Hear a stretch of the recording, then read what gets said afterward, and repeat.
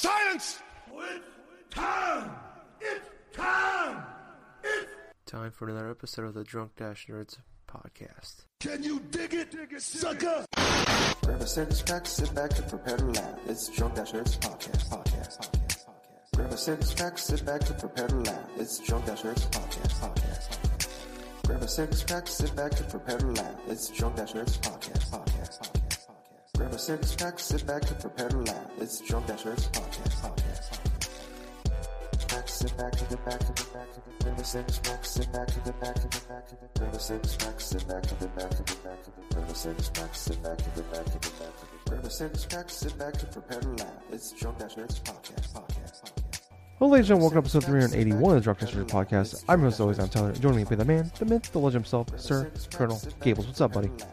Oh god, Tyler, man, I am doing good. What's kind of hilarious is I was wearing my freaking t-shirt that said Man, Myth, and Legend.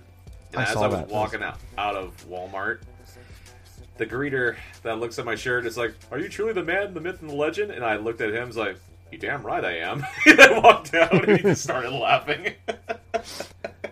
It's like that gif from fucking Breaking Bad when he's like, "You're goddamn right." He's like, "Say my name," and he says, "Are you hiding right?" He's like, "You're goddamn right." That's exactly what I just pictured in my head. I wish you're just wearing like the fedora though with it. That's awesome. Oh my god. Yeah, that was a moment right there. I was with my mom and stuff while we were going in, getting some groceries and shit and stuff, and it's like, "Oh, Gabe, you're funny." I'm like, well, I can't help it. People comment on my shirts. Yes. Because, I'm a big enough dude to where the entire four-way, like the from my chest and everything else, is very wide, very broad and stuff. And as a result, it's like a lot of the shirts just like pop. Like just really just pop, like whatever type of words, whatever type of things. I could just have like a big old like logo or something like that, and people would notice it and stuff, and just pay their 2 cents. Well, that and you bedazzle the ass of all your jeans that you wear. Bedazzle the. Oh god, that would be really fucking awkward. That would be really fucking awkward, dude. It's like all of a sudden it's like you just have random dudes or something like that, or people just staring at you and stuff like that, and all of a sudden you just look back as people staring down below. It's like, hey, my eyes are up here. Yeah, that's just a piece of meat. Just because I'm a man, a myth, and a legend doesn't mean you can just look at me like that, okay? Man, do you know how fucking awkward that would be and stuff like that, where it's like, you have a pair of pants, and all of a sudden you just have this little freaking rhinestones or this middle, like, portions of beads or something that's, like, right in that side that fucking portion of the ass. Yeah, it seems very uncomfortable to sit on. Like, if you slide a little bit, does it, like, rip them, and do the beads come off? Does it rip the whole jean with it, That's... I wouldn't rip the beads off. I think it would be highly uncomfortable, It's like, well... Yeah. It doesn't seem like a very fun thing to sit on for a very long period of time. Nah. But there have been a couple things that have been happening alongside my life. Like, for example, one of my old coworkers used to work with, she was doing a spring cleaning or summer cleaning, as you call it, through her home, and she found a whole bunch of music and games and stuff, and she sends me a message, like, during the past week, "Hey, Gabe, do you want to go through and, like, you want some of this stuff right here?" It's like, "I know you're interested in this thing." Like, "Yeah, sure." And she brought about my work. The beautiful thing about my work is, like, I can actually go through product, go through things and stuff, donate stuff if I don't want it or whatever. But I acquired a whole bunch of old PlayStation games. I got a duplicate. I have a duplicate of Final Fantasy VIII, so now I have, like, 2 copies of the greatest hits version of Final Fantasy VIII. Not too sure what I'm going to do with the extra, but at the same time, it's like you never know when you're going to need an extra copy of something. That's true. But on top of that, it's like it was kind of hilarious. I got all these Madden games, right? From Madden 2000 all the way to 2004. So a lot of those games I've played before. But I'm laughing about it because a lot of those games I played on Nintendo consoles, say like the N64 and the GameCube, and now I got the PS2 copies of them. I'm like, well, I can play them on there now. It's definitely going to be a fun trip down memory lane. But I feel that the biggest and the most substantial game that I got out of that entire package and stuff was ESPN NFL 2K5. I loved that game when it first released. That whole shtick between 2K games and Electronic Arts, Madden, and like NFL 2K and stuff. For the 2005 version and stuff, like for Madden, you had the cover of Ray Lewis and stuff, 2005, all this other stuff. But the whole story around this whole version of ESPN 2K is like this game was released at $20 brand new. It was a cost-cutting. It was like a pretty much a competitive move by 2K in order to outsell Madden 2005 for that year. But ever since that, EA just went through and just got that exclusive licensing and stuff until, well, this year where they renewed it again, and I'm like, God damn it. Yeah, well, but yeah, go ahead. Sorry. But like I was saying and stuff, I'm very happy that I got ESPN 2K5 again. I mean, I'm very happy about it. I had a blast playing that game because it had so much stuff you can go and customize. You can do multiple seasons. You can do this and that. Plus, it was easy to play, and it looked fairly impressive. It was a late PS2 game, but yet it was a lot of fun. And the game touted online features back in the day. I never touched them, of course, because I didn't have a network adapter and a masochistic sense of playing against other sports fans. But that game is going for like close to $20 to maybe like $40 used, roughly, I want to say. It's very hard to come by now. Yeah. I remember like when I worked at a game store from like 2006 to 2008, and that was like always like, because I worked there right towards the end of that generation, right when the Wii and the 360 and PS3 came out, and that still was always like really popular. Like we always like would like sell out of like the copies that we had, and like even like the used copy, because it was kind of like a GameStop basically, but it was like even the used copies, like we would never like drop the price of them because like they would still sell incredibly well for like PS2 games. But I mean, there is good news now with like 2K got that deal earlier this year where they're going to start making NFL games, but they can't make simulation style. So Right. Who knows what they're gonna bring out? So that like we won't get a Madden-esque game from them. But Man, we'll let me get, tell you.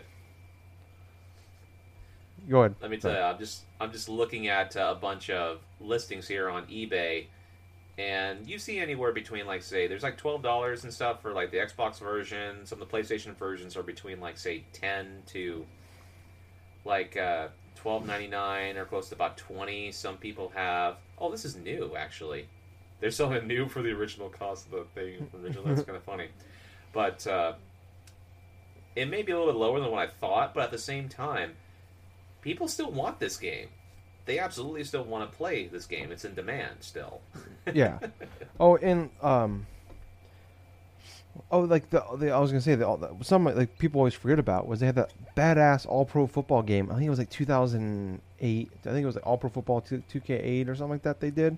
Right. Where it's like they couldn't have any of like the NFL teams, but they like actually like went to individual like former NFL, like really good NFL and like college players and got a bunch of them, like 200 of them into the game, and like you can just make teams like you can pick, like you have Reggie White, Randall Cunningham, and all like Jerry Rice was in the game. That game was Nice. awesome, but the only downside of it was like it didn't have like a franchise mode. You can only do seasons, or I remember like we did an online season with me, like a bunch of friends, and like that was incredibly fun. I wish we got another one of those. Yeah. But go on, I'm sorry. But anyway, that's pretty much what's been happening to me. What's going on with you, Tyler? I'm nothing too crazy. I did have a trip to Taco Bell on Friday. That was pretty exciting. I've been there like 2 years. I couldn't believe it. You haven't been to Taco Bell in 2 years? Yeah, incredibly. Like I was just like, because it's like I was kind of half-ass jokingly say like when someone suggests Taco Bell, I'm like, I gotta plan the next 48 hours of my life when I eat Taco Bell. It's like I gotta be within a bathroom, like within 100 feet of the bathroom at all times. for the next 2 days. It's just as I get older, you got to poop more and things don't sit as well as they used to. And what I was finding, I was talking to a coworker because like we take turns like getting lunch and stuff. And it was my day. I was like, all right, well, I'll go get Taco Bell. I was like, what do you want? He's like, oh, well, I don't know. They got rid of like a bunch of stuff on the menu. I'm like, yeah, I heard about that. It's like, what did they get rid of? He's like, anything with potatoes in it. I did like this audible like gasp of like, but like in a very like female form. Like he's like, was that an honest reaction? Or are you kidding? I'm like, no, that was a real honest to God reaction. I was like, ah, like that. That's almost like what? Because like my favorite thing there was like it had like potato, bacon, and like Fritos on it, I think, or it had some chips on it or something. But it was so goddamn good. But it's gone now. But I got like 3 of those Dorito Locos Tacos. Oh, Gables, it still holds up. It still holds up, man. Dude, they're so good. Dude, you want to know what's awesome as well? I had tacos tonight, and a lot in the shells, the taco shells, are actually kind of like Dorito. Like cheese and all of those shit, like those red taco shells and stuff. They have like that was some good shit. Oh my god, chef's kiss. They're so good, so good. I had a couple weird things happen to me this week. I was I didn't even tell Courtney about this one. I forgot about this one. I was I was walking out of the pet store the other day, and I got some dog bones or something. And this lady walked up to me. She's like, "Hey, can you sign this thing? We're trying to get so and so added in as a write-in for the election." I'm like, all right, as long as it's not Kanye. And she's like, oh, it is. I'm like, I had the pen in my hand. I'm like, huh? I thought she said like kind of sarcastic. I thought she was joking. And she's like, oh yeah, it's for Kanye. I'm like, what? And I just kind of looked at her. I'm like, oh okay. And I just put the pin back on the clipboard and I walked away. I'm like, I can't. Nah. That is nuts. Yeah. Well, that is absolutely nuts. Yeah. Well, it's because like he entered too late, so he has to get so many like people to sign a petition basically for him to be on the ballot for certain states. So he had to get like 100. I think he has to get like 100,000 in each state to get like petition signings or whatever to get on the ballot. So he's actually on a few states' ballots, and yeah. So people are out there actually. Yeah. As long as it's not any of the fucking Harambe shit like in 2016, then it should be fine.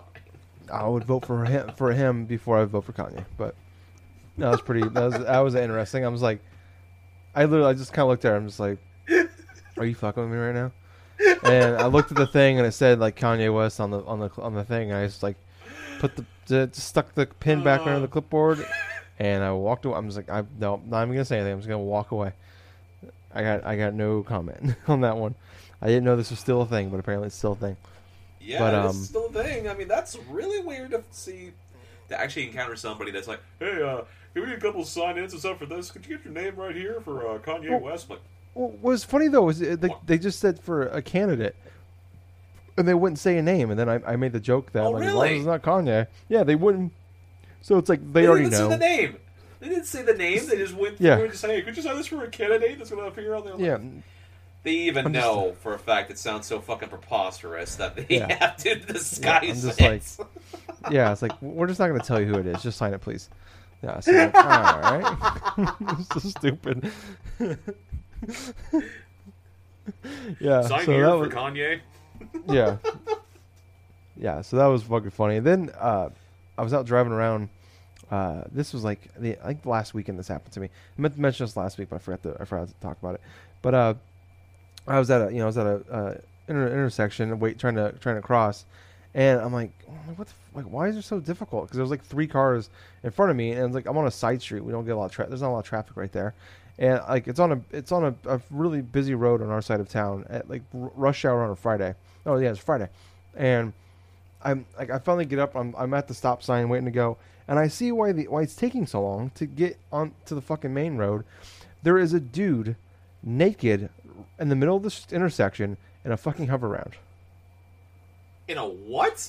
You know, like little hover round things, like the electric wheelchair things. Oh. Like old people like sit in. Yeah, like this big fat guy, like 50s or 60s, like butt ass naked, just in the middle of the street, just hanging out. Everything hanging out. Just chilling. Well, the end of the world's here. Fuck Yeah. COVID, I'm on my roll. Yeah, it's like, well, we got an asteroid headed our way that's going to be here for the election, so it's like, Oh, fuck it. Yeah, so I'm just like, Jesus Like, Christ. but like, that sounds I'm like, oh, like a- maybe the, yeah, I'm like, maybe the battery died or something. But he's like, then he starts moving. I'm like, okay, no, he's just there. Well, He's this just doesn't hanging out. explain why he's naked. No, but I don't know. I don't know. His What the fuck. battery ran out in the middle of the road. Yeah, and then like he like turns around and he's like started moving finally, but he was like his back was towards me, and you just see everything. It's all there. You just see all the way up Main Street. And it's yeah. So Hey, could That's you pick it. up my rag on a stick?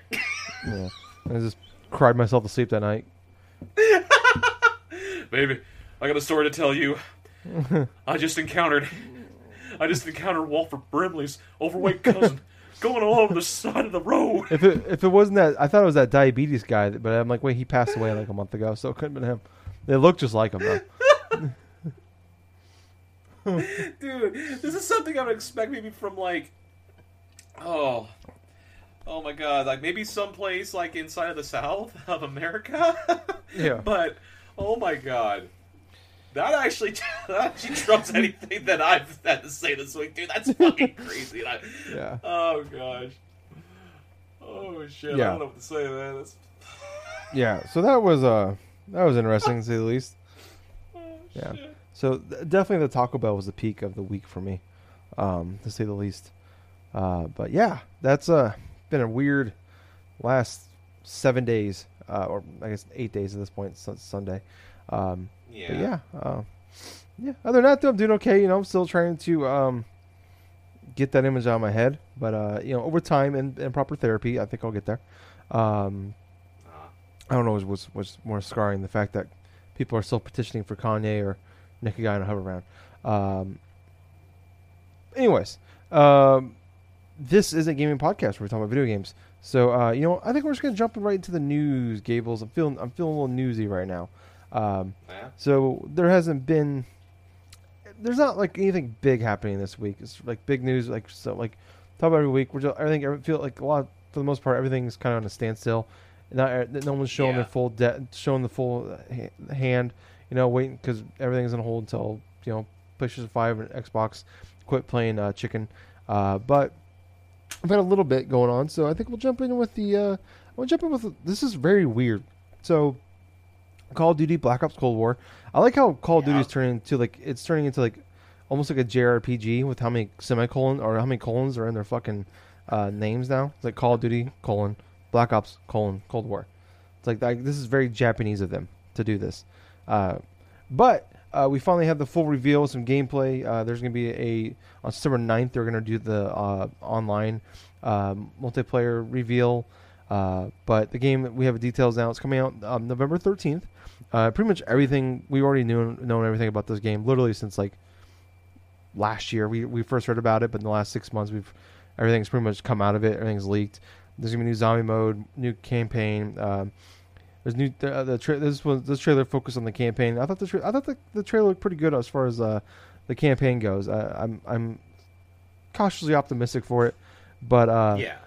So I gotta find this tweet that I made, or I didn't make, but I found and I retweeted it so I can remember it for the podcast. But there's gonna be 3 different versions you can buy. There's the standard edition for $60 that comes with the game. There is an $80 edition, it's like the Ultimate Edition, and then there's the $70 edition that is the cross-gen edition.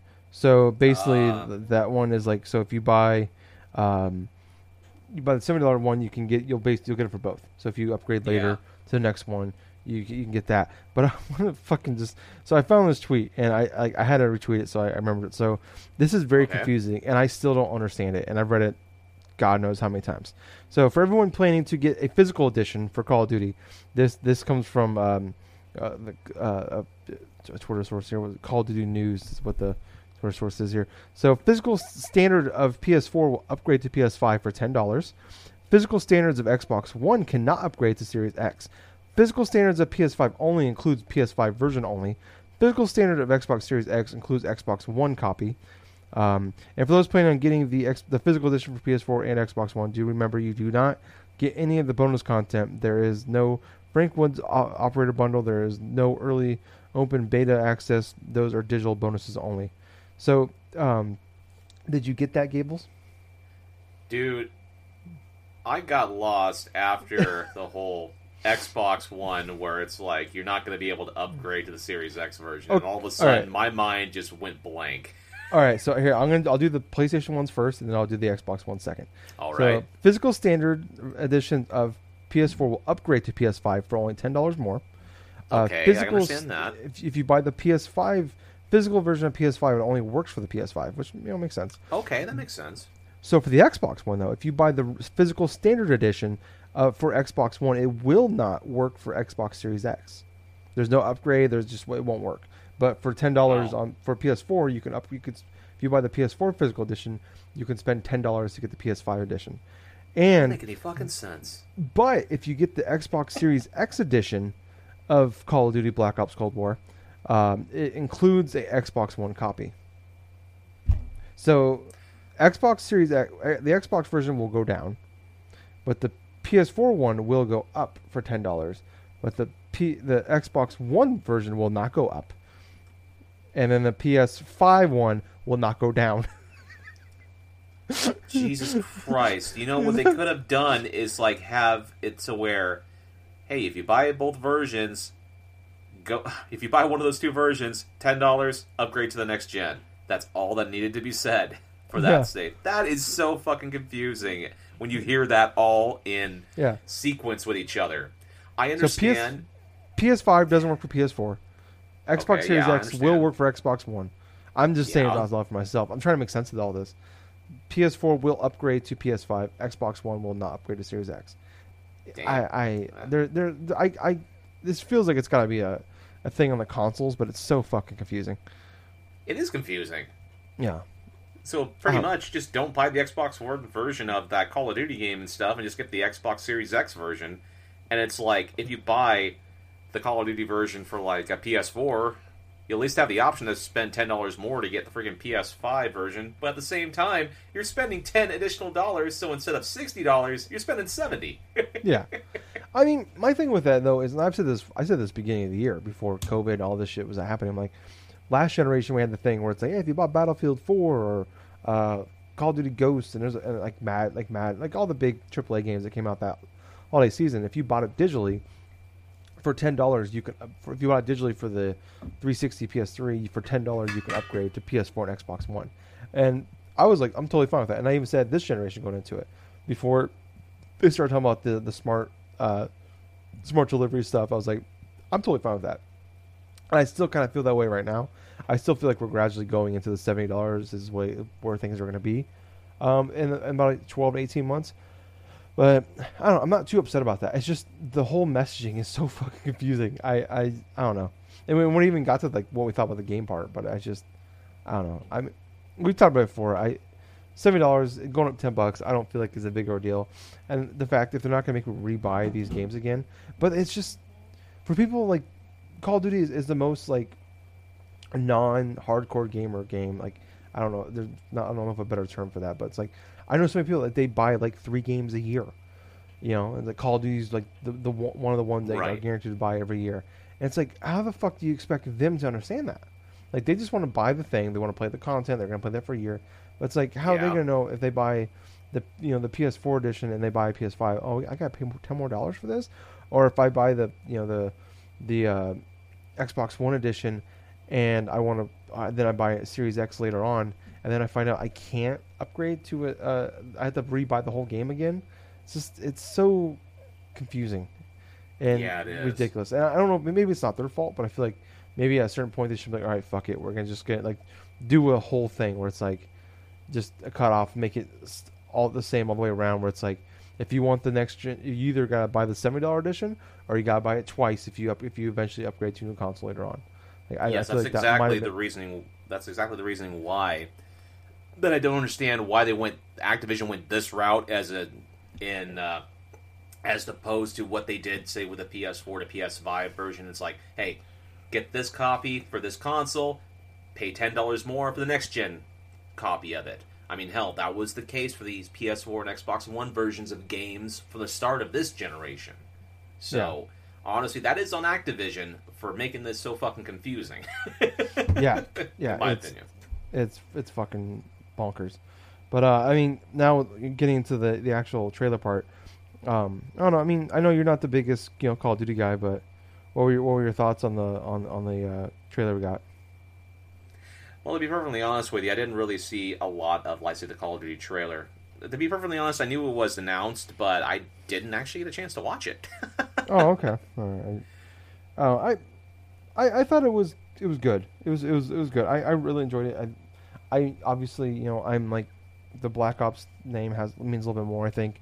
So when you talk about Call of Duty games, it's like the Modern Warfare is that kind of fizzle out on those ones, but it's like I guess more the same with the Black Ops. After 2 was okay, 3 was bad, and 4 was just a multiplayer game. But I don't know, when you hear about what they're doing with this one, it's like I have more of good. We've talked about it before. Like I think for both of us, like Black Ops is the one we put more time into than any other one. So now they're going back. It's like Frank Woods is back, and it's the real direct sequel to Black Ops 1, where this one is actually it's not the weird Black Ops 2 had the jump back between the future and the past. This one is the real. I never liked that one. Yeah, no, it was okay, but it wasn't. But I don't know. I'm looking forward to that standpoint. It does suck though. I was like, all right, cool, give me a date, November 13th. I'm like, fuck, because I was like, the last few years, I've really enjoyed because they've been coming out in late October or really the first weekend of November. So it's been perfect for me for with Extra Life. I'm like, I'll go rent the game, and I'll play through the whole campaign, on Extra Life, and then take it back for $6 basically. I'll play the whole campaign. Now Redbox doesn't do video game rentals anymore, and it comes out after Extra Life. So it's that kind of puts it. It's I don't know. It's a weird hamper, but it's plus it's a week before Cyberpunk, so it's and I don't want to spend $60 on a game I'm gonna probably play in a weekend. But I don't know. I thought it looked good. I hope to see. I want to see more from it. Obviously, I want to see what people say, but I don't think this is gonna be something I pick up day one. I got some GameStop bucks, $75 in GameStop bucks. I might put down for this because I think I got pretty much everything else pre-ordered that I want. But I don't know. I'll wait and see. But I was happy. I was happy with what I saw, and it gives me hope. I still hate the name. I think the kids just called it Call of Duty Cold War, but I guess you got Frank Woods. You got title, and Black Ops does sell. It does. That Black Ops has a name behind it, and it's a good name brand. So, anyways, moving on to we got a couple of Nintendo things here I want to talk about. So first up, we had the Nintendo. So I talked about there was that rumor that there was going to be possibly a direct on Friday. Ended up having one on Tuesday, and Jeff Grubb was talking about the rumor, and then earlier the day before, he was saying he was backing off that. He's like, sounds like things are changing, and it's now there's some. I'm hearing there might be one tomorrow, and there ended up being this surprise Nintendo Direct partner showcase. I think it was 11, 12 minutes. Kind of what came out of it was there is a Puyo Tetris 2 is coming this December. Just Dance 2021 is coming this November. A collection of Saga the Final Fantasy Legend trilogy from the Game Boy is coming to Switch this December. There is a Big Rumble Boxing Creed Champions, which is a Rocky boxing game that's coming. The Kingdom Hearts Melody of Memory is coming. There's going to be exclusive mode to it on the Switch, and it's coming this November. And there's the Taku no Tsujin Rhythmic Adventure Pack. It's a 2 3DS drummer games. Those Taito, say, drummer sort of games and stuff. Yeah, they sorry. are renowned inside Japan and stuff. But this is actually one of the first times I can remember that an English version is coming stateside. Yeah, I remember those. I remember the drums, but I don't know too much about it. But that's coming this winter to the Switch. That's pretty much everything out of it. I don't know. I this did nothing for me at all. What were you at on this? To be perfectly honest with you, I went in with low expectations. As a matter of fact, during the morning that this whole showcase, this partner showcase, was dropped, I was on YouTube during the morning, generally before going to work, and I'm like, wait, Nintendo just did a partner direct? just a few minutes ago. Okay, let's watch this. And what I got out of the whole thing is like, you know what, the Melody of Memory stuff, the Kingdom Hearts, that looks alright. I mean, I would probably give it a try. It looks more akin to another game that I played on the 3DS, the Id Rhythm Final Fantasy Curtain Call, which I love that. All the music from the Final Fantasy games and this and that. Where this is more like all the music from the Kingdom Hearts games. I mean, hell, does have some little bit of interest. But there were a couple other games that I thought that were fairly interesting. Obviously, the collection of Saga. The collection of Saga games. Final Fantasy Legends 1, 2, and 3. The old Game Boy games and stuff. Basically, I have a bit of interest inside those because, for one, retro RPGs, that's one of those things I love. I love going through, going back, experiencing old games on current generation systems. So it's like, when that comes out, I may give it a shot. It's like $20, I think. So, yeah, 20 or 30, yeah. Yeah, 20 to 30 or something like that. So it's around that range and stuff, like, say, how the collection of Mana stuff for the Switch is. So this may be a fun time to download those games, like, on the Switch and have a go with them. But I think, honestly, the biggest thing I could think of is, like, Puyo Puyo Tetris 2. And honestly, I'd loved playing the original during the first year that I got the Switch. And it's just more of that with another, like, story mode and this and that, you know. Hell, I'm game. Come December, let's play some more Puyo Puyo. Tetris. Yeah. Yeah, so that's cool that, you know, they're doing that. I know, I guess, so, go back, I always go back to Jeff Grubb because he's pretty much been the king of coming out with these rumors and leaks, stuff like that. And he's kind of doubled down still. He said there is more third-party stuff that's supposed to be shown off in a direct that wasn't shown off here. And that there is the investor meeting in mid-September, so he's saying that. He don't have an exact date, but he would say that there's got to be a direct before the investor meeting. That way they don't want to go into an investor meeting with where we're at still, where it's like, okay, what the fuck's going on? So like that way they can put everything on the table. So I'm expecting probably in the next 2 weeks that we'll have a direct, and also in the next 2 weeks we should have the Xbox Series X reveal. And possibly the Lockhart too. So, but moving on, skipping with Nintendo and putting everything on the table. Now there's we're hearing more rumors now about the new Switch coming out sometime early next year. People, it's been called the Switch Pro. Talks that it could be 4K, it could be a 4K screen. There isn't, we don't have too much, and they're gonna have like a new slate of like big games to kind of come out with it. It's kind of like almost like in a way like a relaunch of the console, kind of like when the console did launch. It's like, here's all these awesome. We had Breath of the Wild, we had Mario Odyssey, Mario Kart 8 Deluxe. So we should expect a nice like relaunch of the new console with a lot of fresh launch of games come with it. But I don't know. I mean, I feel like this kind of comes more and more. And I remember they even said last year like there's no new Switch version coming, and then like 2 months later they announced the Switch Lite, and then they had a different form of the Switch come out where it had a better battery as well. So yeah, and that was stealthily released that we didn't know about. Yeah, so we technically had 2 Switch revisions last year. But I don't know. I mean, early next year, we talked about this in the past too, where it's like okay, it's kind of weird. Like, okay, the last couple of years we talked about, it's like, well, the new consoles are coming in 2020. It's like if they're going to do it, they want to do it 2019. And they didn't do it. They didn't do it there. And maybe that was too early. It was only being 2.5 years. But it's like, I don't know. I mean, early next year, and the rumor is that Breath of the Wild 2 is going to be an early next year game. And we talked about a lot where like a lot of the big games kind of came out early in the generation. All the big studios released. We had like we had Super Mario Odyssey and Breath of the Wild, like I already mentioned. Mario Kart 8 came out. I know it's a deluxe edition, but we've had that. But I don't. I mean, do you think this is the real one? You think this is the real deal that we might actually get the new Switch upgrade next year? To be perfectly honest, it's not out of the realm of possibility. Nintendo has a track record of remaking and like not just remaking, but like coming out with iterations of, say, their same handhelds multiple times in a generation. It happened with the DS. It happened with the 3DS.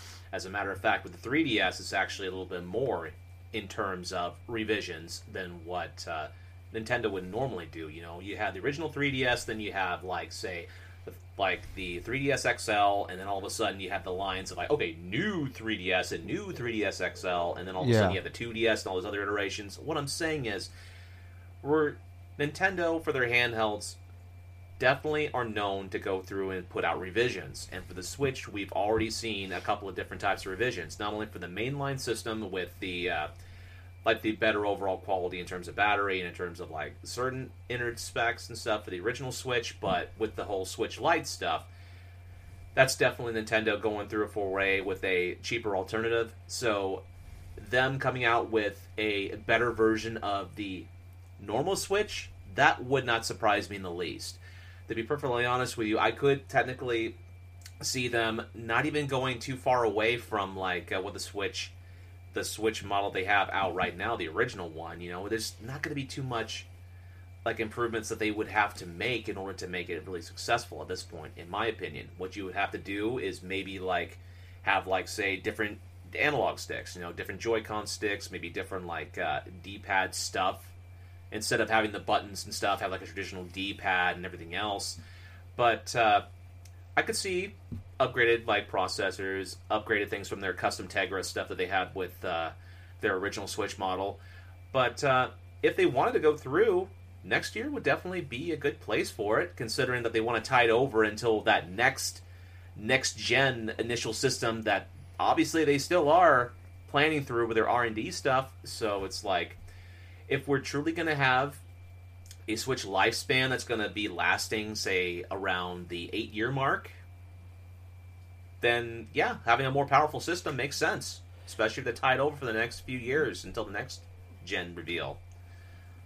Yeah, I agree. I you know, it's especially where you think about it, where it's like you're mentioning, like Nintendo was like the original ones of like that mid generation relaunch of consoles. Like you know, like you were mentioning, like we had the new 3DS, we had the Game Boy Color, we had Game Boy Advance.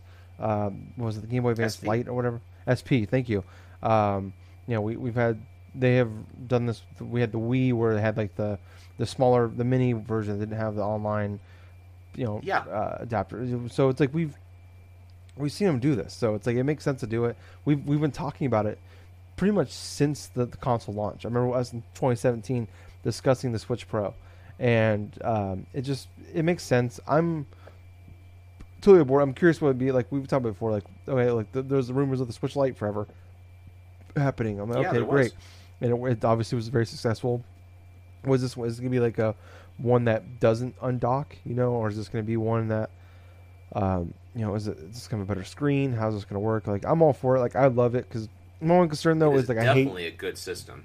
Yeah, the only thing I really don't want is like, I mean, is like I hate like what happened with like the new 3DS XL and all that, where like towards the last couple of years there, a lot of their big games just flat out did not, like some of them didn't work at all in the original 3DS, and some just ran like complete garbage on the original 3DS. Well, that's where I kind of feel like Nintendo may do something similar to the events of like the new 3DS XL. I mean, let's look at that handheld in general. It had upgraded processor speeds. Mm-hmm. It had an extra little analog nub and stuff, so that way you could actually do like the twin stick sort of things. Not as good as say like the Vita did, but at the same point, you'd have the upgraded processor speeds. They have like adjustments in terms of the controls and stuff, the buttons, the D-pad, the things like that.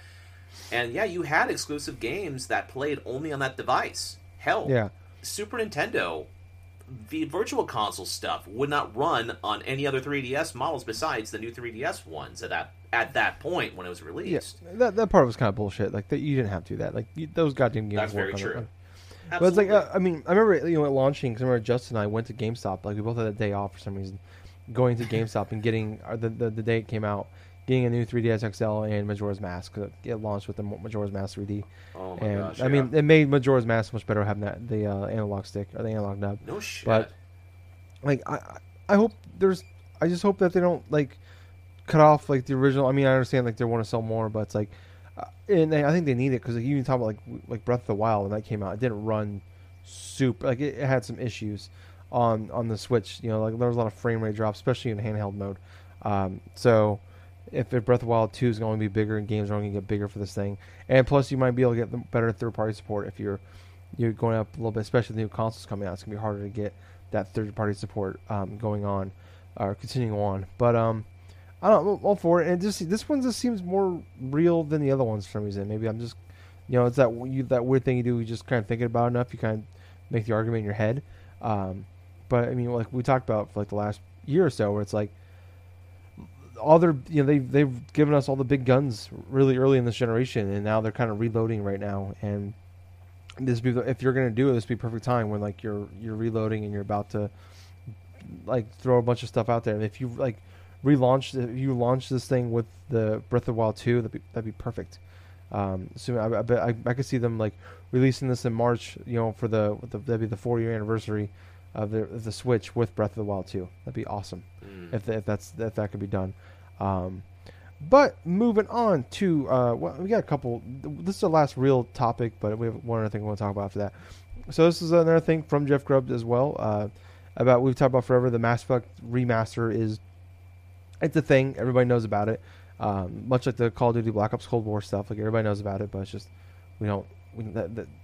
EA hasn't revealed it. So the new thing is what's going on with it is that EA plans on revealing the Mass Effect remaster in early October and releasing it in late October. But he has some concerns that maybe something with COVID and everything obviously happening, but that this could get delayed. But you look at this holiday season for EA, they don't have like that big. They don't have a shooter. There's no Battlefield. There's no they don't have Medal of Honor. They don't have anything big this fall besides their sports games. So this probably would be their big game. So I think this will happen.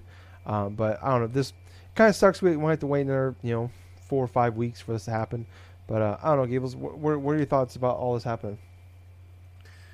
Honestly, at this point, I'm just ready for this thing to be unveiled, because for Christ's sake, I've heard enough rumors about this Mass Effect remaster and stuff. To be perfectly honest with you, it's like the only reason that I would rebuy Mass Effect games right now is if it was for the Switch and I would be able to play it in handheld mode. That's pretty much it for me. Oh, okay. I'm all for this. I obviously I want to play Mass Effect 1 and 2. I still have that weird. I need to replay Mass Effect 3 because I have this weird like love-hate thing for Mass Effect 3. All I remember, I really enjoyed the combat in Mass Effect 2. Mass Effect 1 was more RPG-ish, but at the same time, I can remember the little exploits from Mass Effect 1 very clearly, where I go into the Mako, I fight these giant Geth monsters, I get them to an inch of life, I exit the vehicle, I shoot them for massive experience point gains. That was such a funny-ass thing to do. Oh, yeah, I forgot about that. Yeah. That was perfect. Yeah, that was like the easiest way to fucking level up in that game was to do that. Oh, remember that I was and the doing glitches. Yeah, because I remember I was replaying it 1 year for Extra Life, like 5, because I was just like I was out of shit to play, and it was before this was my first Extra Life. And I was just replaying Mass Effect 1 around that time, and I was in a party chat, and Jitterbugs like, "Oh, where you at?" And I was telling him I was doing the Mako part with killing all all the Geth. He's like, "Oh, you getting out of the vehicle and killing them?" Like, what? He's like, "Yeah, if you want to really level up in that game, that's what you do. Yeah, you give them like 1 or 2 shots and you get out and shoot them." And I'm like, "Are you fucking serious?" And I remember I doing that for like an hour of like my Extra Life 1 year, just fucking murdering Geth just to like, get my level up. And I was already replaying with my old character, so I was already at a really high level. But I just want to I remember trying to get that achievement for level cap. But I don't know. I mean, I'm so hopeful that it comes out here because like I talk about it a lot, but it's like I was like usually about E3. Sorry, after E3, I'm like I got my Extra Life is planned. I'm like boom, I know what I'm playing, and it's been such a weird fucking year that I'm like, I'm looking. There's a lot. We have a lot of games that like I'm looking forward to for, like the rest of the year, but they don't have dates, and I'm just like, all right, cool. So and then Call of Duty. I'm like, all right, that's gonna be one game I'm gonna play. Nope, that's coming out in fucking mid-November. It's like Cyberpunk's late November, Assassin's Creed late November. I don't give a fuck about Watch Dogs. So it's like this would be like this would be the perfect game. If it comes out right before fucking Extra Life, this would be awesome. Because I can see myself playing a good chunk of my Extra Life just playing Mass Effect. I'll probably be playing Mass Effect 1 at that point. And like I said, it'd be fun to go back and play Mass Effect 3 because, like I said, I have I vividly remember good chunks of Mass Effect 1 and 2. Like I think I beat Mass Effect 1 3 times. I think I started another time after that. Mass Effect 2 I beat twice, so it's and Mass Effect 3 I played that one time. I did a shit ton of I put 30-40 hours into it, and I never touched it again. So like I'm curious how I'd feel jumping back into Mass Effect 3 after all these years. After what I think I want to say 8 years at this point now, 9 years. I don't remember if it was a 2011 or 2012 game, but yeah, I don't know. It'd be awesome to get back into that. But moving on, Gables. So we had Gamescom this week. I don't know. I watched a bunch. I started watching part of it live. They did the big thing on. I want to say, was it Friday? Yeah, Friday. Like a whole big like thing. It was a season finale of Summer Games Fest. Right. I started watching it. When I got home that night. It's like 2 hours long, and it was just boring as fuck. Because there's just a lot of just him interviewing developers and stuff like that. I'm like, I just want to see the trailers, and I'll read about the news later, kind of stuff. It was very slow paced, and it was live too. So I watched a bunch of the trailers that came out later on. But did anything come out of this that you liked, or was there anything that you're looking forward to that you saw from this? No, to be perfectly honest with you, I really didn't hear too much of the Gamescom stuff that came out from the event in of itself, But Yeah. I think it's awfully telling that the Gamescom stuff happened, and I did not really heard any type of like major blurbs or any type of major reveals or any type of excitement, drumming from around the actual stuff itself. It kind of went out the whole that whole games thing, the Jeff Keighley thing, kind of went out with sort of like a whimper. To be perfectly honest with you, in my opinion. Yeah. No, I'm with you. Like I said, watching the thing live was kind of boring. Like I went through like the big thing we had we had the Black Ops. We had another. We had the Call of Duty. We had another trailer for that. For that game. They had like 8 minutes of Ratchet and Clank gameplay, but probably five of those minutes was like stuff we saw already at the reveal for it. And then they had to talk about it's gonna be a launch window release game, which I mean who knows if that's 1 month or 6 months or a year. Who knows what that means?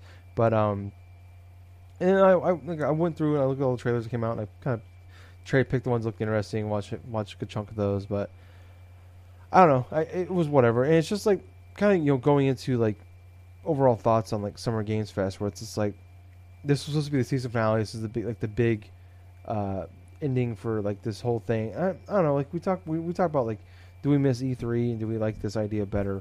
And it's just like if this is what it's gonna be like every year, if E3 went away and this was Summer, I know obviously COVID started a lot of shit off, and we have new consoles coming out, so it's a weird year. So, but I don't know if this is kind of an idea what it's gonna be like in a normal year. I just would much rather have E3. Like it sucks. Like we get like a splurge of news in 1 week, in middle of June, and then nothing or very little for the next 2 months or so. But it's just been so like frustrating and annoying. It's like you get like it's just exhausting. Like there's so many events that are going on. There's been all these like smaller indie ones. There's been a dozen of those. It seems like we've had an EA Play. We've had the Ubisoft Forward stuff. We've had the PlayStation event with multiple Xbox events, Nintendo Direct Minis. And it's just like there's so many little things. And it's just like none of them like are nearly as fulfilling as what E3 usually is. Like E3 is like it's like a nice steak, and it's like we've got a lot of cheese and crackers, throughout the summer instead of like that one. Like, would you rather have one great meal and then just nothing for 2 months, or would you rather just have some cheese and crackers for 3 months? And I don't know. I mean, I'd rather have the really great steak, but I don't know.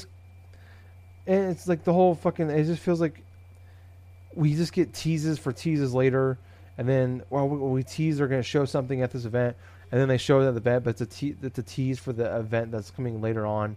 But we don't know when that event's going to be. And then it just randomly like pops up, or you see something. I swear to God, I've seen some of these games 5-6 times at different events throughout the summer.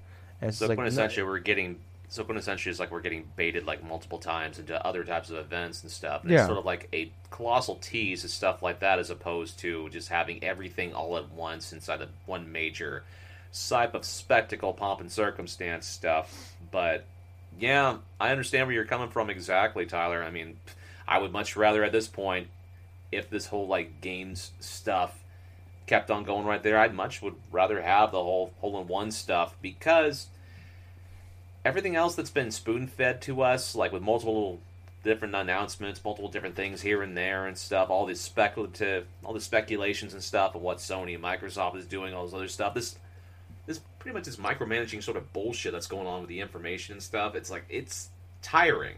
It's very tiring. Yeah, and so we talked about last week where it's like we're so sick of hearing about like little leaks and rumors about dates and prices and what's coming, what's not coming, when's the event's going to be for these new consoles, and when's the next Nintendo Direct going to be. And it's just like, tired of talking about it, tired of hearing about it. It's like, I don't know. It's just like, I want to know, it's like, I want to know. So I'll go and I'll look and see what people are saying, and I'll look at like I'll check Jeff Grubb's Twitter, because he'll tweet things multiple times a day. I'll go check his Twitter account and see what he's saying, just so I get an idea what's going on. And I listen to his podcast just because he usually drops a lot of news there too. And I'm just like, I want to know, but it's just like, it's just exhausting. It's just like this whole summer. It's like, it's taken the fun out of, like, E3 is literally, it's fucking Christmas in June for me, and I think a million other gamers. Like, we look forward to it like year round. Like, you and I, like, we have frustrations with it, but it's like, I think in the end we both love it. But it's, if it just worked out better, maybe this is just, obviously COVID's not, but if they could have figured out a way to like make an E3 happen digitally this year, it's like, we would know everything right now. We wouldn't have this spoon-fed bullshit. We might have, like, maybe not everything, but we would know. We would know about Mass Effect. We would know about probably the Mario games. We know more about fucking the next Breath of the Wild. We know everything pretty much everything from Nintendo. We would know fucking the consoles, the dates, the prices, everything, the launch lineup, the launch windows for everything. It's just, I don't know. I don't know. Like I said, it's frustrating, and it's just like, I don't even know if, like, when I hear about things, it's like, you talk about, like, it's like, do I care? Do I get excited for this? It's like, and it feels like work at a certain point when you're like, all right, well, there's gonna be Gamescom thing today. I better watch this. Or there's this event going on. I better watch this. And it's like, I don't, like, at this point, like, the last, like, month or so, whenever there's an event going on, I'm just like, I don't even fucking care. It's like, I don't want to watch this. I'm just watching this just in case something does happen, kind of thing. And I don't know. I mean, I don't know. I don't know what to say. I'm just, I don't like Summer Games Fest for what it is. And, like, I mean, maybe COVID's been a big factor. Obviously, we keep talking about the playing chicken bullshit. Nintendo, who knows the wild card. But, yeah, I don't know. I hope things, like, in so many more ways than just video games, I hope things can go back to normal next year. I just want things to be normal again in gaming, in life, in general, and everything. But, I don't. Anything else you want to say, Gables? No, I'm good. Okay. Well then, moving on to the what we've been playing part of the podcast. Gables, would you like to go first? Or you want me to go first? I'll go first this time. Okay. So, in terms of games I've been playing, holy shit, I've been playing a ton. To be perfectly honest with you, one of the ones that stuck out to me that I've been playing so far this week has been the reintroduction of the original Tony Hawk's Pro Skater. I got that as part of, like, the games I was given yesterday, and what's kind of hilarious about it, I remember playing a lot of the original Tony Hawk on the N64. Later come to find out that's the version that's very inferior in terms of the PlayStation 1, because of cut tracks, cut certain portions, cut this and that. So I was just curious. I popped it into my PS2 because I love playing my PS2 controller and this and that. Now, before I knew it, a couple hours flew by, and I was playing through the career mode with Tony Hawk, and I went through every single level, every competition, and I 100%ed it. Nice. And that tells me that this game, that Tony Hawk's Pro Skater, the original one, regardless of like it being a game from the late 90s, it looking like it did and stuff, I still found a lot of enjoyment out of it, and I really can't wait until the remasters come out for both 1 and 2. But yeah, it was really hilarious because it's like I'm going through different type of levels. I'm going through the same ones that I did back when I was a kid, I remember where most of the VHS tapes were. Some of the secret tapes, it took me a while, like, say, on the downhill one and stuff in general, because I had to relearn, okay, where are all the valves at in this one level? It's like, okay, how am I going to get up to that secret tape I have these grindable rails? And it took me a while to find out that, hey, there's this portion towards the beginning of the map that I got to grind this rail all the way to this particular platform and point, and then I have to go through and, like, cross a gap through, like, the ramp, go up in an angle, right, cross this gap and stuff, and all of a sudden have to go on top of this portion of a cliff, then go all the way to the other side in order to launch myself to this and that. So, to be perfectly honest with you, there's some leveling design stuff that is pretty creative in the original Tony Hawk's Pro Skater. There's also some that are incredibly obtuse. And it does not get any more obtuse than when you go through their last main level before their final competition. So you're going downtown San Francisco, and you have to try to find the secret tape. And the thing about it is, it's on top of this sort of gazebo-looking building. This gazebo-looking thing has breakable glass at the top of it, and I see the VHS tapes. Like, how the fuck do I get to that? Then I look over, and I see this big old statue monstrosity. I'm like, oh, that's how they do it. I see this one thing where I have to ollie up this ramp and go all the way up, and I have to go across, not one, but jump across, like, from one building to another, go all the way up these ramps, all the way to the top of this building, and I had to go up this ramp, right, and I have to ollie at just enough height in order to make it through and freaking grab this VHS tape.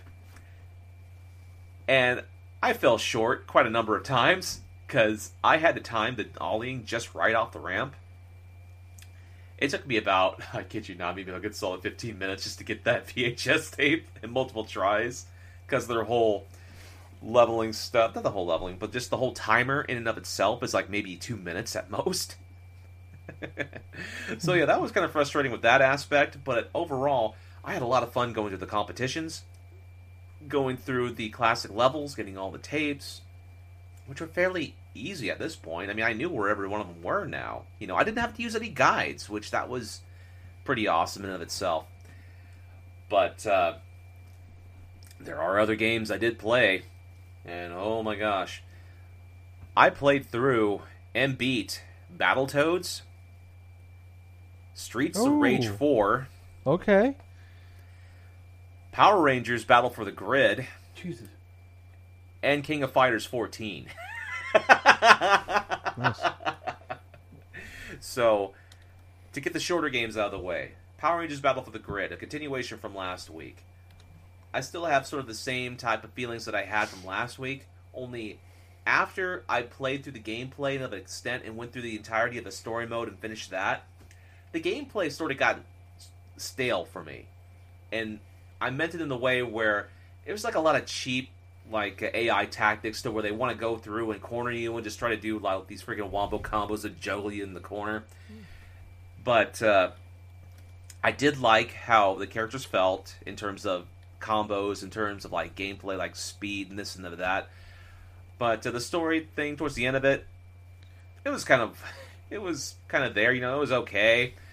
It was kind of hilarious and stuff near the final portion of the, and this is going to be a spoiler too for Battles of the Grid, that story mode, for those that do care about this. There's that one point where Zordon and one of the, I think Kruger from like the, one of the lead guys for the SPD Power Rangers, some are together, and they have to go through the current times Rita Repulsa and recruit her help in order to take out Lord Draken. And quintessentially, it's a reference and callback to when the Green Ranger lost his powers originally in the Power Rangers, where the Green Candle has to melt all the way down, so for him to lose his powers completely. So there's this one scene that kind of had me laughing out loud, to where Rita finally goes through, and this is a cutscene, right? And all of a sudden, you see her get struck dead, and who should be but Finster 5, the dude with Lord Zed's staff, and I'm thinking to myself, what the fuck? Well, not the fact that Rita dies or something like that, but the fact that it's fucking Finster and this fucking Alpha 5 crossbred with Lord Zed's staff. I'm like, where the fuck does staff come from? No explanations for that. I mean, I get it. Draken defeated Lord Zed, took a staff, all this other shit, but this fucking homunculus, like, android version of fucking Finster, I'm never gonna get my freaking, mind away from, because that's just so fucking funny of a concept. But, anyway, the gameplay of itself was fine. It was alright. I'm glad that I did go through and get the Game Pass stuff to try that game out. It was fun. If I had, say, like, a cross deal or something, all the DLC content, all the other games and stuff together, maybe on a physical card or physical disc, hey, that'd be fine. I wouldn't mind playing through that game again. Just for fun, nothing for competitive shit. Because the achievements for that is so bullshit. Like, oh, win 500 matches online through rank. Jesus. I'm like, how the fuck am I gonna find a lot of people playing ranked mode on Power Rangers? It's like you and one other dude. All right, just stand there and let me tap A for 500 times. Oh my god, Tyler. I've tried doing something like that similar in the past, but that was for Blaze Blue on the 360, and it was literally towards the end of the 360's life, me playing Blaze Blue against one other person inside the fucking rank mode, trying to get fucking achievements. I'm like, oh god, I quit after about half an hour. But that was then. But going on to the next game, playing Battletoads. Can you say that one for the end? Because I also beat Battletoads. Yeah, of course. So let's go into the next one, King of Fighters 14. To be really honest with you, the gameplay, the presentation, definitely better than Power Rangers Battle for the Grid. Obviously, SNK, they put out some great fighting games, some awesome character designs, and different types of representation and stuff in terms of what they do. Definitely a fantastic, fun game with a lot of good complexities and this and that. Its story mode, super short. I was able to go through that initially through one playthrough. I did it with Team Fatal Fury because I love the Fatal Fury guys, like with Terry and Andy Bogart and Joe. And yeah, it was really hilarious, like going through a lot of the training mode stuff, learning a bit of what what Terry could initially do. But the story mode was just kind of generic, you're fighting against this one dude that's like super popular and this and that, and he has this King of Fighters belt, and all of a sudden towards the end of this story mode and stuff, you have to fight this big old like being or something like that. Like, I'm not too sure about his name now, but it's like some sort of like supernatural being and stuff, and do this and do that and stuff, and all of a sudden you beat him and everybody's happy and this and that. So it's a generic sort of arcade mode. It could have been done better in my personal opinion, but it kind of fits along the campiness of previous King of Fighter games, in my opinion. But gameplay solid. Gameplay was good. I still have my PS4, so hell, I could play through a little bit more of it, because I want to experiment more with the characters. It's going to essentially kind of the same thing I say with the other fighting games I've beaten over the span of the past month and a half. Tekken 7. Hey, yeah, this is a great game. I'm playing through with Zafina. Yeah, I might want to test out a bunch of the different characters. All of a sudden I move on to Street Fighter 5. Or no, actually no, Soul Calibur 6. It's like, yeah, I'll play this key, like do this and that. I still want to play some other characters. Then Street Fighter 5, like I just mentioned, it's like, yeah, Ryu is very fun. I played him online and stuff like that, but I want to play some more characters too. Yeah, it's the same thing with King of Fighters 14. But what I get out of it, I've played through 4 or 5 different fighting games that were released this generation, and I've had fun with every single one of them. None of them were trash. Power Rangers Battle for the Grid, the quality factors is like so-so in some aspects. But I still would consider that, say, like a good game. Not a great game. Great games are like Tekken 7, Soul Calibur 6, Street Fighter 5 in its current state. Not launch Street Fighter 5, but current 2020 Street Fighter 5. Fantastic bundle. Fantastic gameplay, this and that. King of Fighters 14, I think that from the story mode perspective, it's a little bit lower than, say, some of the other games that I've mentioned, but at the same time, the combat's solid. You're still going to find people playing, like, ranked matches online. But the other game I played, Streets of Rage 4, I actually beat that game before recording tonight. I saw that. I saw you were on there and playing it, so. What's hilarious about it is, like, I started the game earlier last week. I got through until stage 6. I really loved the level design, really loved a lot of the different story elements. I was actually surprised how much I enjoyed the story for what it was, you know? Because you get to face off against, like, classic characters, like, towards the end of the game, when you face off against a brainwashed Max, that was a cool callback from Streets of Rage 2.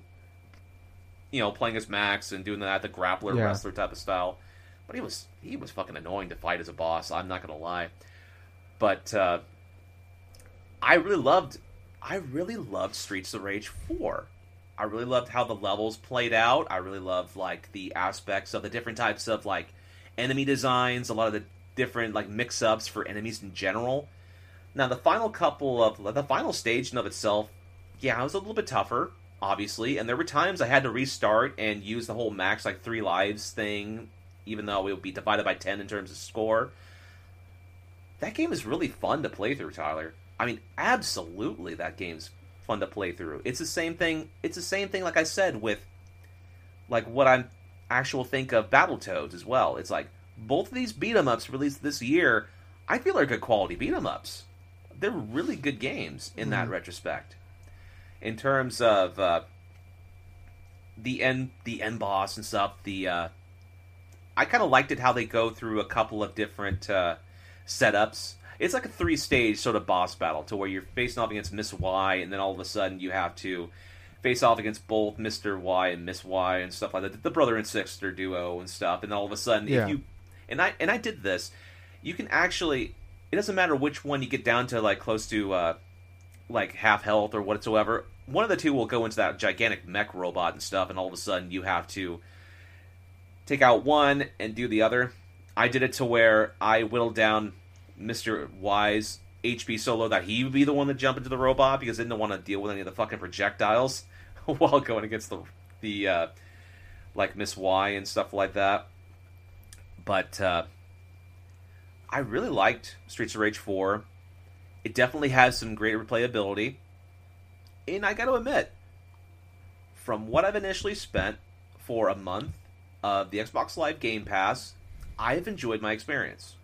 I definitely feel like I've got my money's worth. I've played through Power Rangers Battle for the Grid, Battletoads, and Streets of Rage 4, and I've enjoyed every one of them. But speaking of Battletoads, let's talk a bit about it. Yeah. Tyler, you want to start it off? Yeah. I beat it. I want to say it was Tuesday. I beat it. But at that point when I was talking about, I was only like 30, 40 minutes in, and it took me a little under 3 hours to beat. So I love the first half of that game. I thought the second half was kind of weaker.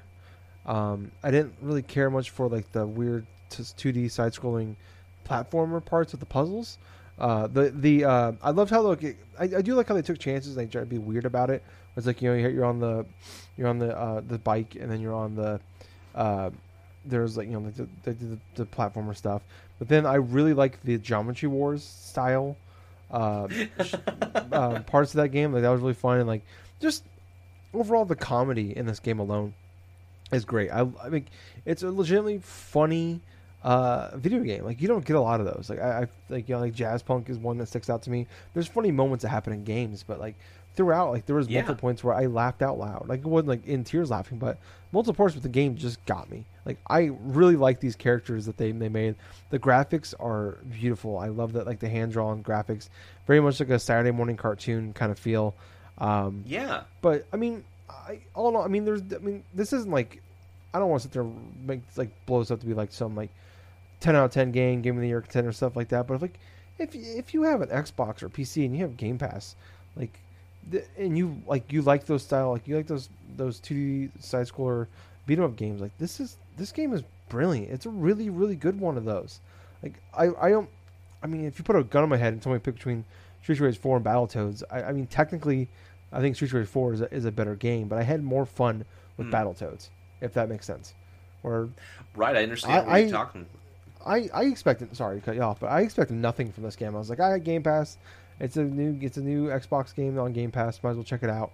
And legitimately had a blast. And it's like, I I was kind of upset really when it was over. Like I really enjoyed the cutscenes. The cutscenes were more fun to me than the game. The game itself is fun as well. What did you think, Gables? To be perfectly honest with you, I was surprised. I went in with no expectations. I didn't see any type of reviews or anything else to try to like submit myself.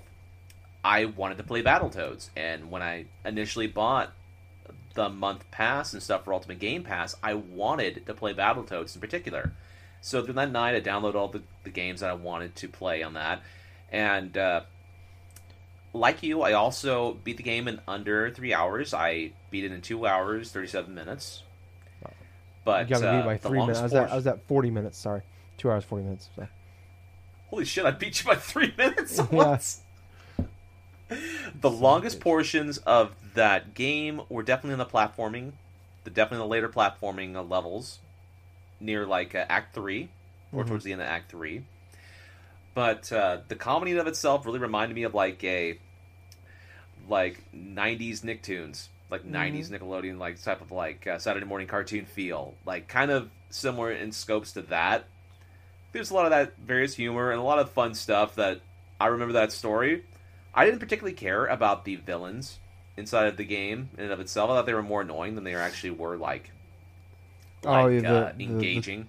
Yeah, no, they were probably the weak part, but like the banter with the Dark Queen, I thought was great. Oh yeah, I thought it was really the whole way that it wraps up with her character, where she tries to be evil. Like, spoilers for this game, but she's like, I'm evil now. I did us all like tricky guys. And it's like they like turn around on her. It's like everybody loves her, and that whole thing. She's like, God damn it. They make her the hero. Yeah, it's like fuck. Yeah, I love all that. She just plays along with it. Yeah, well, it's like I didn't like the platforming, the puzzle platforming stuff, but I like that whole little side part of the story. Or is it Pimple the muscular, the big one? Yes, Pimple the muscular, the big one, has to go. Like he takes a extended break or something from Zitz and Rash and stuff in the Dark Queen, and goes off on his own and stuff after having like a little spat. And then all of a sudden, it's like he goes to this freaking retreat or something like that, and it looks like they're like hippies and all of this shit, and they turn out to be these fucking crazy cultists. Yeah, they're like, it's a death cult, but like he gets he gets pissed off, and it's just like him like just murdering people. It's just what's hilarious.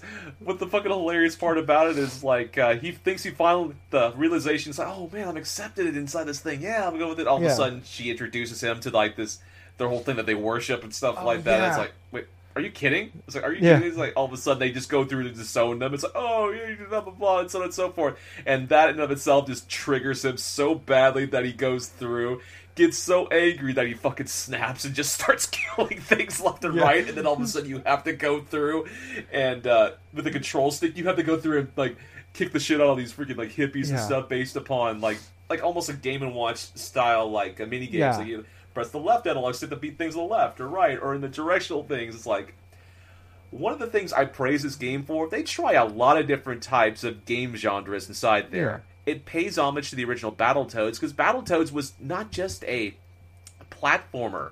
It was also like part racing game. It was also part like this and that.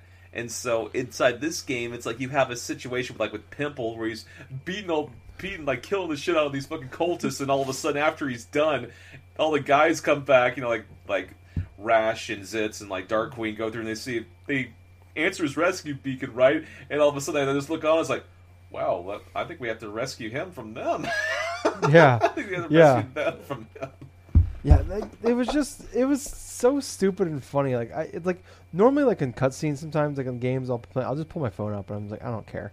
Like very few games get my attention like that. Like, you know, like The Last of Us obviously has my attention.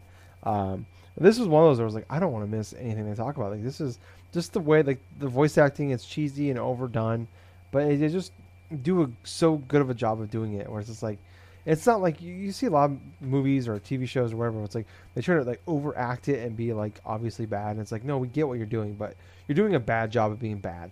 And it's like these guys, like whoever these voice actors were and whoever was directing all this, fucking like just killed it. Like it was so good.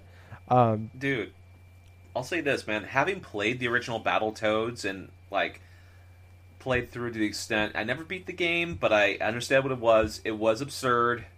They have these anthropomorphic, like edgy toads and stuff like that going through doing this, and all of a sudden playing this. This is a breath of fresh air, in my honest opinion, because at some points and stuff, I understand a bit of the criticisms about Battletoads 2020 from people. It's like they didn't like the art style, didn't like this, didn't like that. They don't like how the Dark Queen is representative, where she was a little bit more edgier and a little bit more sexier and this and that and stuff. But in regards to certain moments inside this game, I feel like I enjoyed this more than the original Battletoads, because it's like, even the stuff that's like stupid and absurd, like the Toad-Shambo stuff. Yeah. Oh the my god, I love the Toad-Shambo. You have a fucking toaster, you have something else, and all of a sudden you have a fucking puppet. Yeah. And you have to do this rock, paper, scissors thing. The most hilarious part to that whole thing to me is that the Dark Queen joins in, and every time they decide, it's like, Dark Queen loses. Yeah. Like 3 times in a row, she's getting more and more pissed by the moment. This game is just is pure joy. It really is. I love this. This game is really good.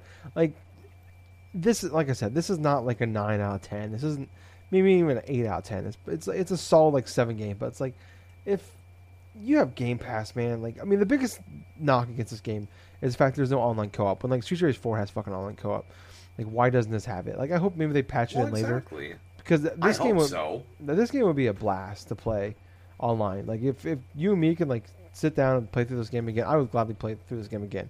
Like, dude, I do the same thing as well. Yeah, it's so much fun. It's so dumb. It's fun.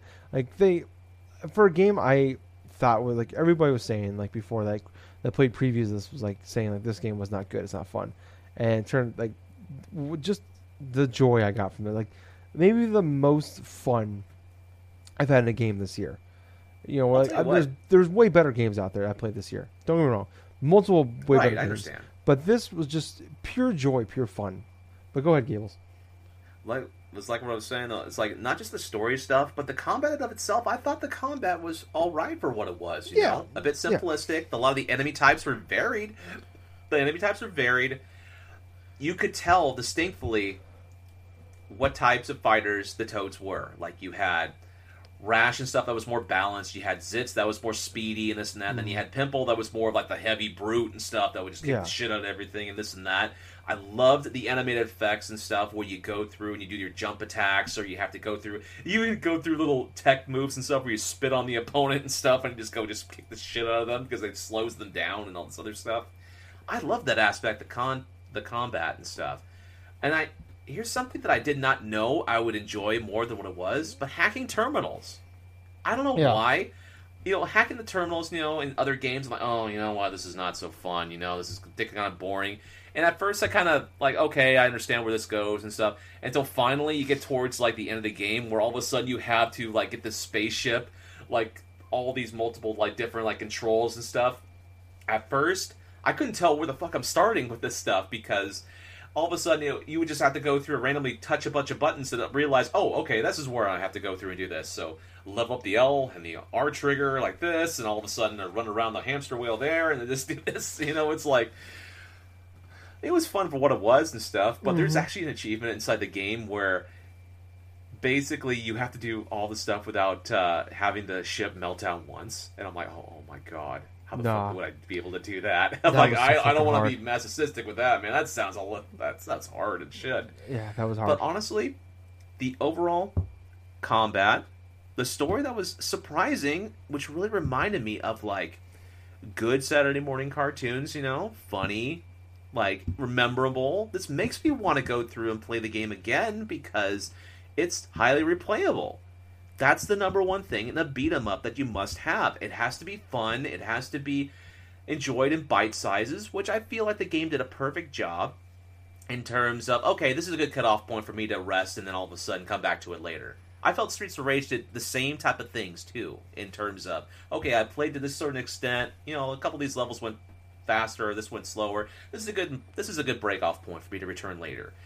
Stuff like that, but at the same point, replayability for Battletoads, I feel like, is top notch.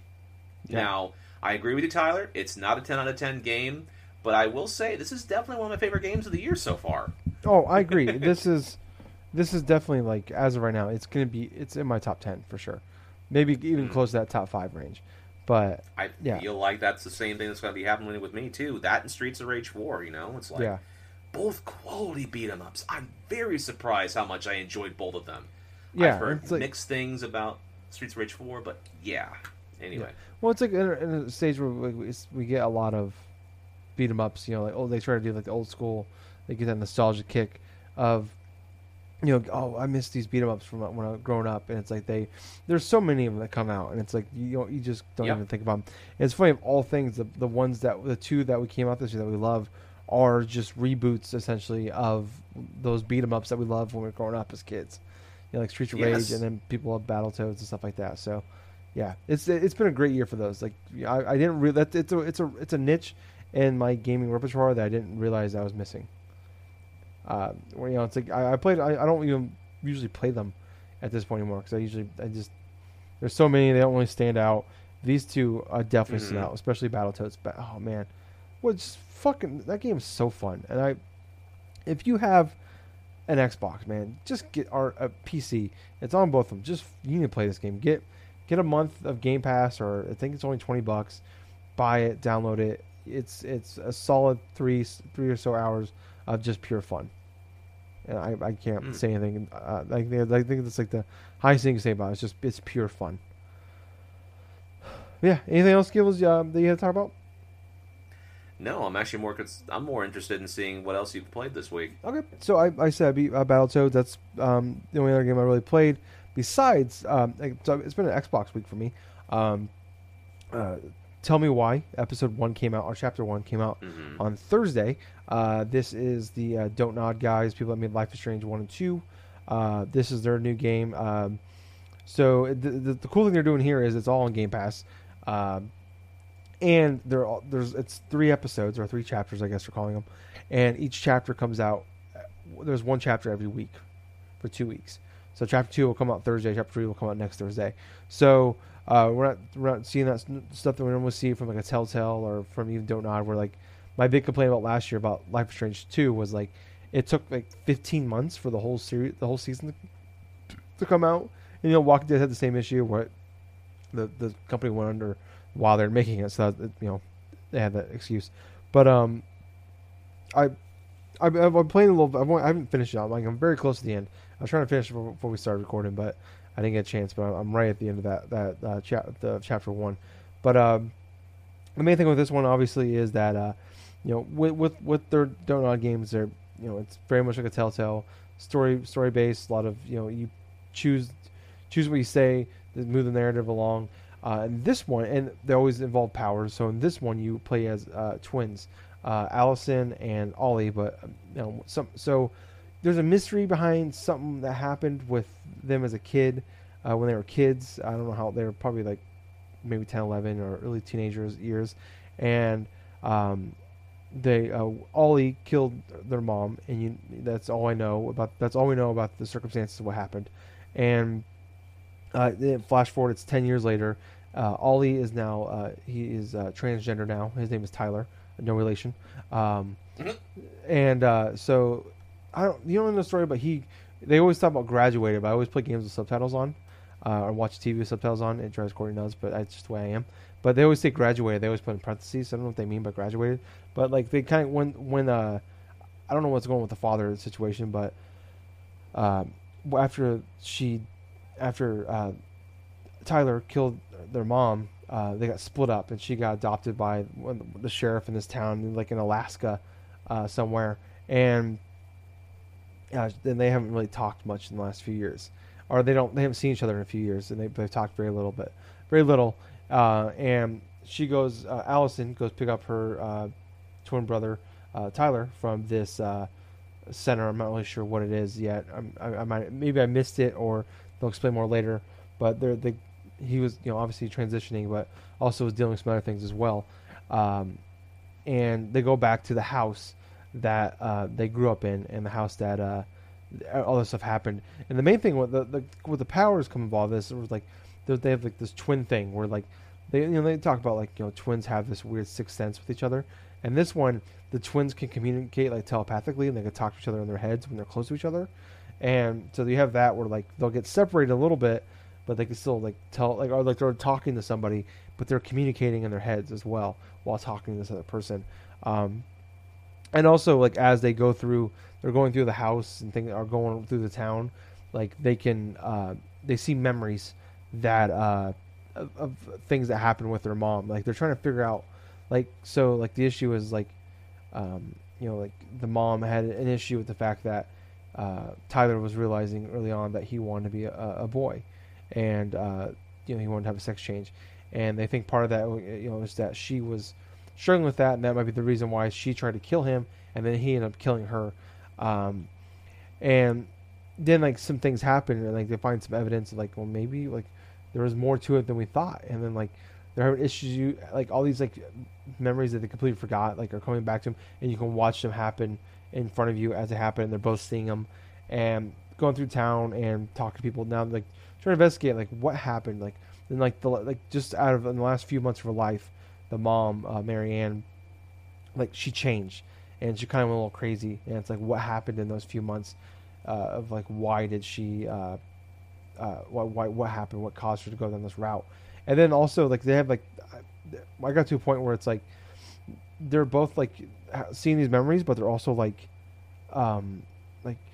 Allison and Tyler have, like, they remember these memories, but they remember, like, slightly different things about them, and it's like, okay, well, it's like, I think it happened this way, and it's okay, then you watch, like, Allison's way, like, how she remembers it, and then you see how you see Tyler's version of it, and you see how, like, they're slightly different, and you can pick which one you want, like, which way you want to go with them. So yeah, you don't know which one's right or wrong per se, but it's like you're trying to figure out what happened, or, like, which one is the real one, and you don't know for sure. But I don't know, I talked about it, like towards the end of last year, because I played, like, Walking Dead the final season and Life is Strange 2, like, back to back. And it's like I kind of hit a burnout factor in these style of games, and I still kind of feel that a little bit when I'm just like, it, like, I didn't, like, I'm like, okay, I love Don't Nod. I want to play this next game from them. And this one definitely, like, it looks the best. It runs the best of all of them. I love where they do a great job building characters and the worlds they're in, but I thought Life is Strange 2 kind of fizzled out on me. I think it was more of a fatigue factor of these style of games.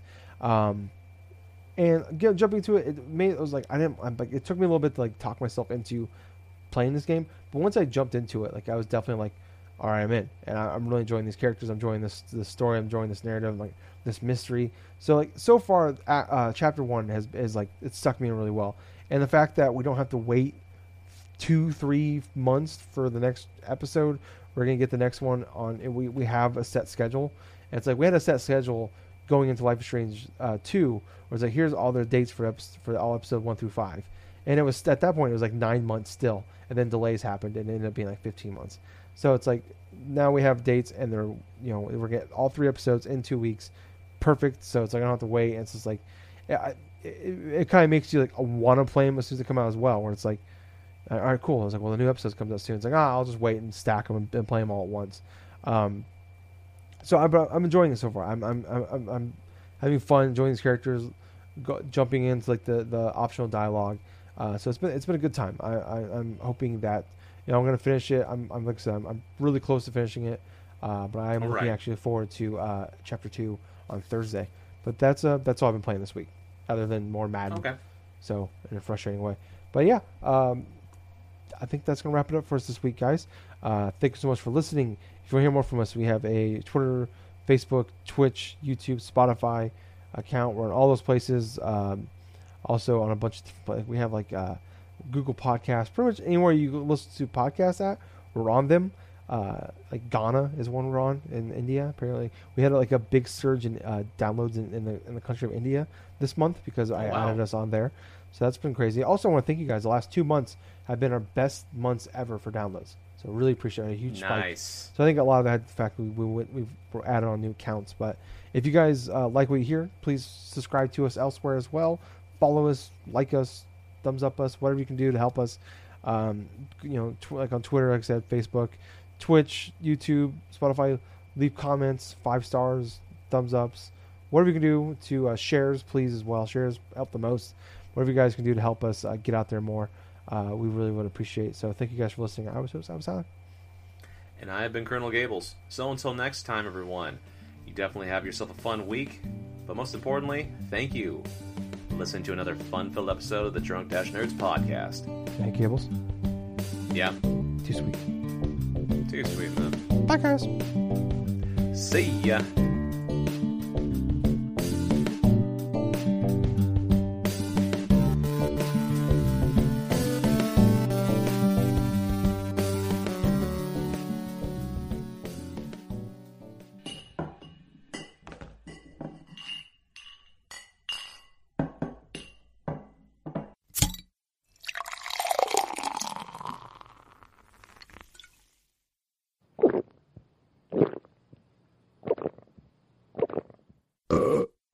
Excuse me. You too many beers there. Anyways, we're on iTunes now, so go on there, check us out, and if you like us, leave us a review, and we'll even shout you out. And Jack will send you his credit card number.